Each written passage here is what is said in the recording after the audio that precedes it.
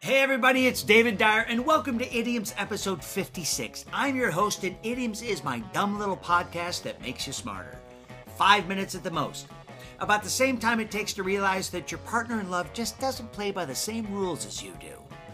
And as the name implies, I talk about idioms. Those phrases we say in everyday conversation that seem completely out of place, yet you know exactly what they mean by the way they're being used. Good, so let's go. This is Idioms episode 56, and the idiom we're going to cover today is all's fair in love and war. You've heard it. So there's a little blip around 2006, 2007 where William and Kate broke up. Well, I was in London at the time overseeing the opening of a new Burger King, and I ran into her. I asked her out for tea, and she says, yes, all proper like that. So I'm just about heading out to pick her up. I get a call, and she says, Wilsey says he wants me back. You're out. Ha! Okay. Pulling the crown card on me, are we? I guess all's fair in love and war. Literal meaning, to insinuate that bringing a grenade to the battlefield is just as justified as bringing a grenade to the bedroom. Contextual meaning, to describe how certain situations are so overwhelming that acting in your own self-interest is justifiable. To screw someone over in a relationship without the expectation or concern of consequences. Michelle.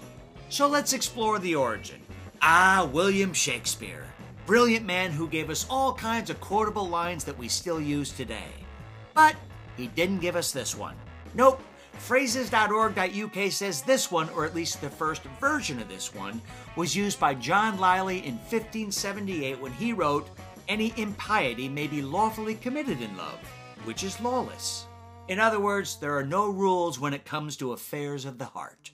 In around 1620, an English version of Cervantes' Don Quixote was published that contained the line, love and war are all one. Boy, don't we all know it, Don. And in 1789, we get the proverb in its current form when it was used in a novel called The Relapse or Myrtle Bank that goes, though this was a confounded lie, my friend, all's fair in love and war.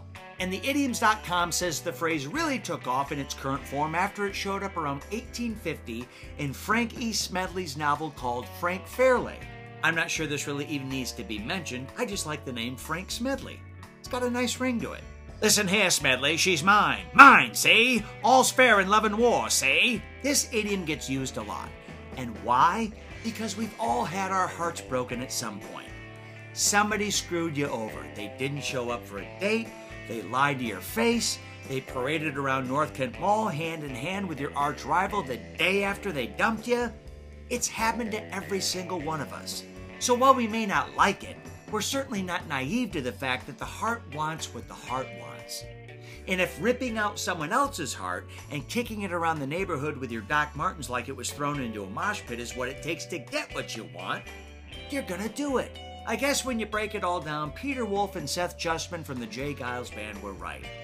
Love stinks. So that's it. Episode 56 of Idioms is complete, and I once told myself I was never going to fall in love. And then I saw Sally Field in Smokey and the Bandit, and I was hooked. I'm your host, David Dyer. Thanks for listening. Check back for new episodes every Tuesday and Friday, but until then, I'll catch you on the flip side.